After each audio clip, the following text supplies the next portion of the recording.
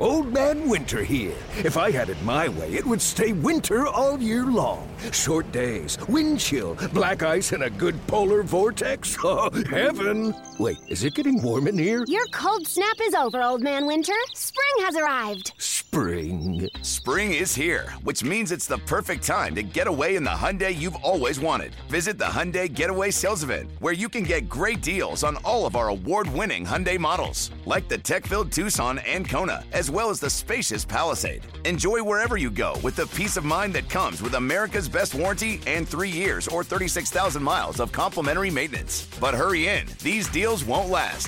Add more joy to your journey at the Hyundai Getaway Sales Event. Now get 0% APR or up to $1,500 bonus cash on the Hyundai Tucson. Now, during the Hyundai Getaway Sales Event. Offers end soon. Call 562-314-4603 for details.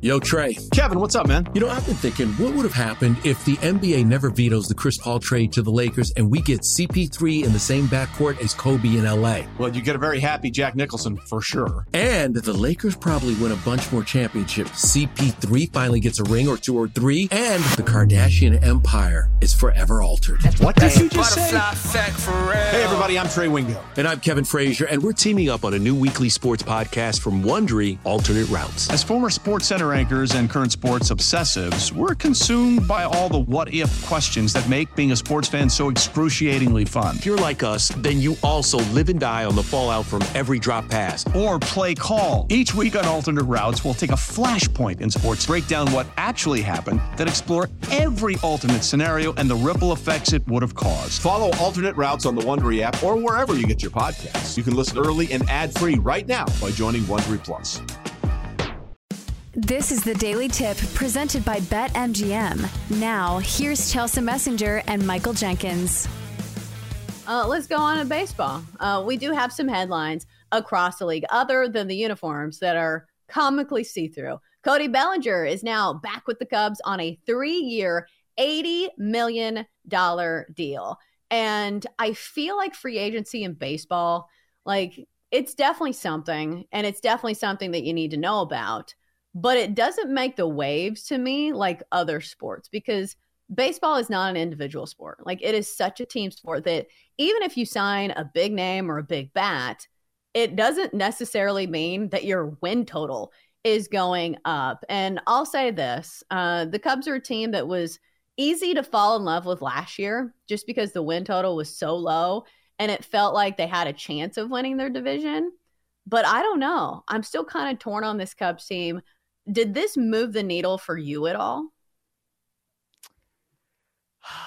You know, Bellinger had such a great year last year, but the years before that, it wasn't great. You know, like it kind of gives me like Christian Yelich vibes almost. Like, he was so good. Now, certainly he didn't win MVP, and it wasn't to the extent of Yelich, but I just need Bellinger to be like a little bit more consistent.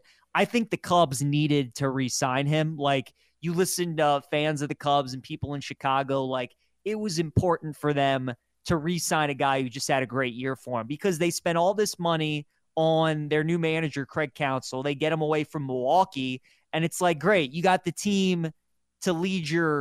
guy to lead your team, but he doesn't have his best player from last year to work with. They already lost Marcus Stroman, who was really good for most of the year for him last year, to the Yankees. So I think this was a move that they needed to make, and, you know, they're willing to live with the results. They're obviously hoping that Bellinger can duplicate what he did last year.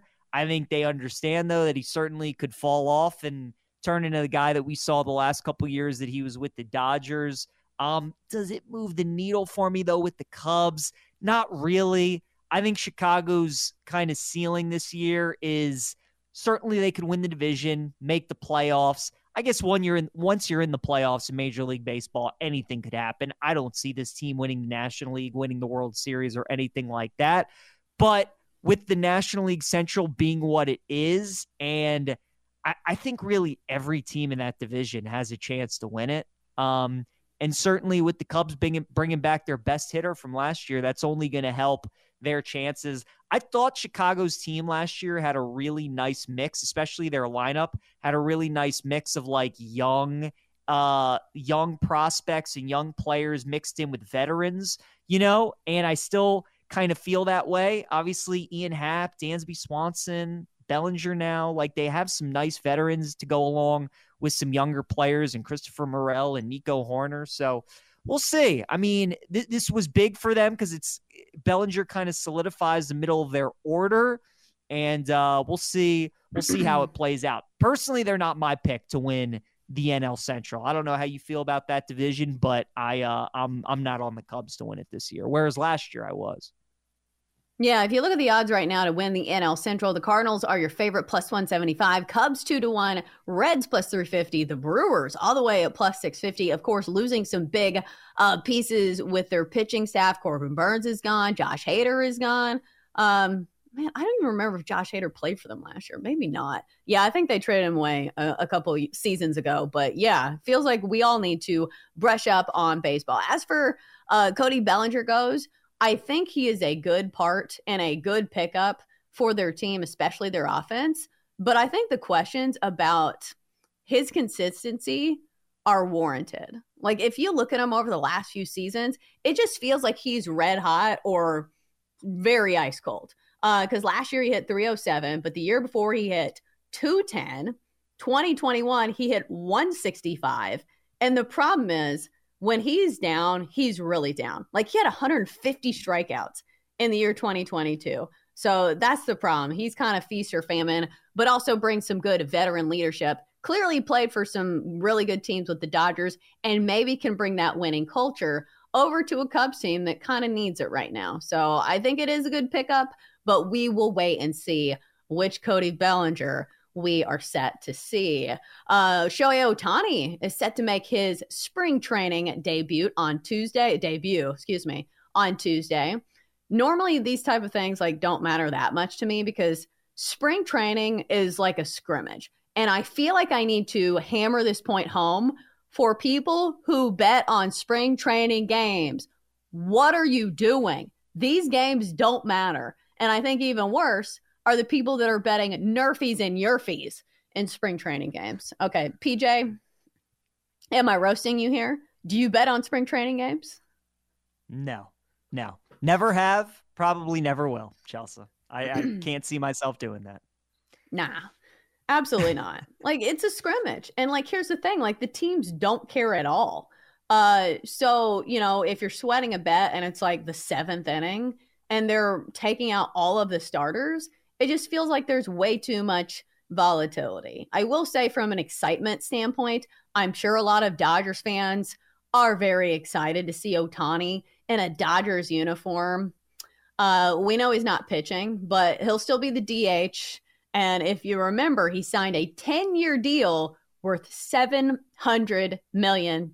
So anytime you pay that kind of money for somebody, you'll want to see your investment.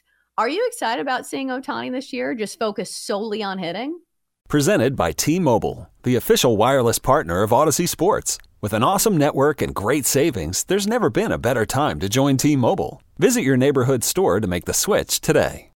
Yeah, I kind of am, actually. I am because, it kind of reminds me of like these athletes who are two-sport, right? And their entire life, their off season is like, oh, they focus on football and baseball, or they focus on football and basketball. And it's like Ohtani, his entire life, has had to split his time up between pitching and hitting. And now it's like, man, for the entire season, all this guy gets to work on is hitting. It kind of makes you like think about what he could do, especially in the middle of that order. I'm interested to see how Dave Roberts constructs the lineup this year. My guess would be Mookie 1, Freddie Freeman 2, Ohtani 3 would be my guess. Because Shohei is the guy that you want up at the plate with runners on base, right? I mean, certainly you take Freddie Freeman and Mookie up with runners on base too, but with Ohtani's power, I think that's the guy you would want up. I just can't wait. Again, if I'm a Dodgers like fan or better of the Dodgers, it would help if one of the best pitchers in baseball was pitching, but he's also one of the best hitters in baseball. And the fact that he only gets to focus on that, I think is going to make him dangerous. So it is exciting. The Dodgers are certainly going to be must-watch TV. And it's gonna be cool just to see Shohei on a team that going into the season we don't have to worry about like, oh, are they gonna finally win this year? Like, is this gonna be the year that we finally get to see him in the postseason? We know the Dodgers are gonna be in the playoffs, just a matter how far they go. I was just thinking about that 1, 2, 3. Mookie Betts, Freddie Freeman, Ohtani.